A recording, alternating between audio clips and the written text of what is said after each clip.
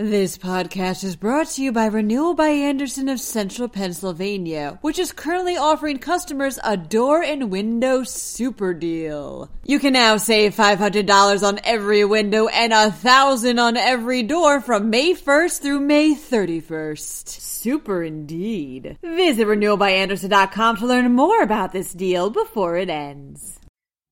There are now 14 cases of coronavirus in Pennsylvania, and local universities are switching to online classes to help prevent its spread. Meanwhile, the flu has killed 83 people in the Keystone State.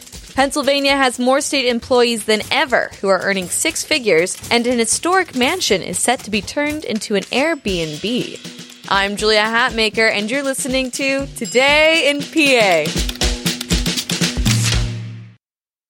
The number of presumptive positive cases of coronavirus in Pennsylvania has grown to 14, with Bucks County announcing 2 new cases and Philadelphia announcing 1. The 2 people infected in Bucks County got the virus while out of state, but it is unknown how the person in Philadelphia got sick, reports the Philadelphia Inquirer. That person exposed others to the virus, and the city is working on contacting and quarantining those people. The Philadelphia St. Patrick's Day Parade has been canceled due to COVID-19 as well. As more cases emerge, many colleges and schools are opting to go online by suspending in-person classes, reports Paul Vigna with PennLive.com. Among those taking such measures are Bucknell and Westchester University. The focus of the country may be on the coronavirus, but don't forget about the flu. 9 Pennsylvanians died from influenza in the past week, bringing the total number of people who have been killed by the flu in Pennsylvania to 83. There were also more than 115,000 lab-confirmed influenza cases in Pennsylvania that same week, an increase of 9% from the week before. While flu and coronavirus share fever and cough symptoms, the flu also causes nasal congestion, body aches, and tiredness. You can do your part to keep the flu from spreading by washing your hands often, coughing into your elbow, and staying home if you're sick. The number of Pennsylvania government employees who earn 6 figures grew 7.5% over the past year, reports Jan Murphy with PennLive.com.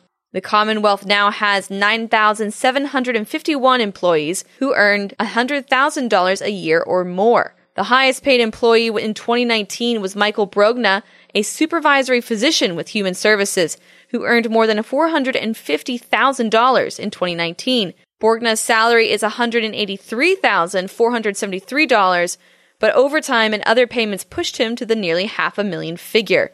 In comparison, Governor Tom Wolf was paid $192,348 that year. The number of state workers receiving six-figure salaries has grown by 26.7% since Governor Wolf took office in 2015. An historic mansion that was once a tuberculosis hospital could soon become an Airbnb, reports Ed Palatella with the Erie Times News. The A.F. Dobler House is 126 years old and was originally built to be the home of the titular Dobler, who was a brewer. Later, it was sold to Erie County, where its property was turned into a poorhouse. The mansion went on to be a hospital for tuberculosis patients in the 1900s, and in the 1970s, it became a haunted house for Halloween, because why not? In the 2000s, however, it was purchased by a couple who began renovating it, and now they plan to turn it into an Airbnb. It can fit quite a few guests, too. The mansion has 18 rooms. That's all for today's news. Be sure to check out PennLive.com for all the news, sports, business, and entertainment coverage you could want, including my interview with Guy Fieri, where we talked about Philadelphia's awesome restaurant scene. He agrees with me, it is on fire. I'm Julia Hatmaker, and I'll be back tomorrow morning with another episode of Today in PA. Thank you so much for listening, and have a wonderful Wednesday.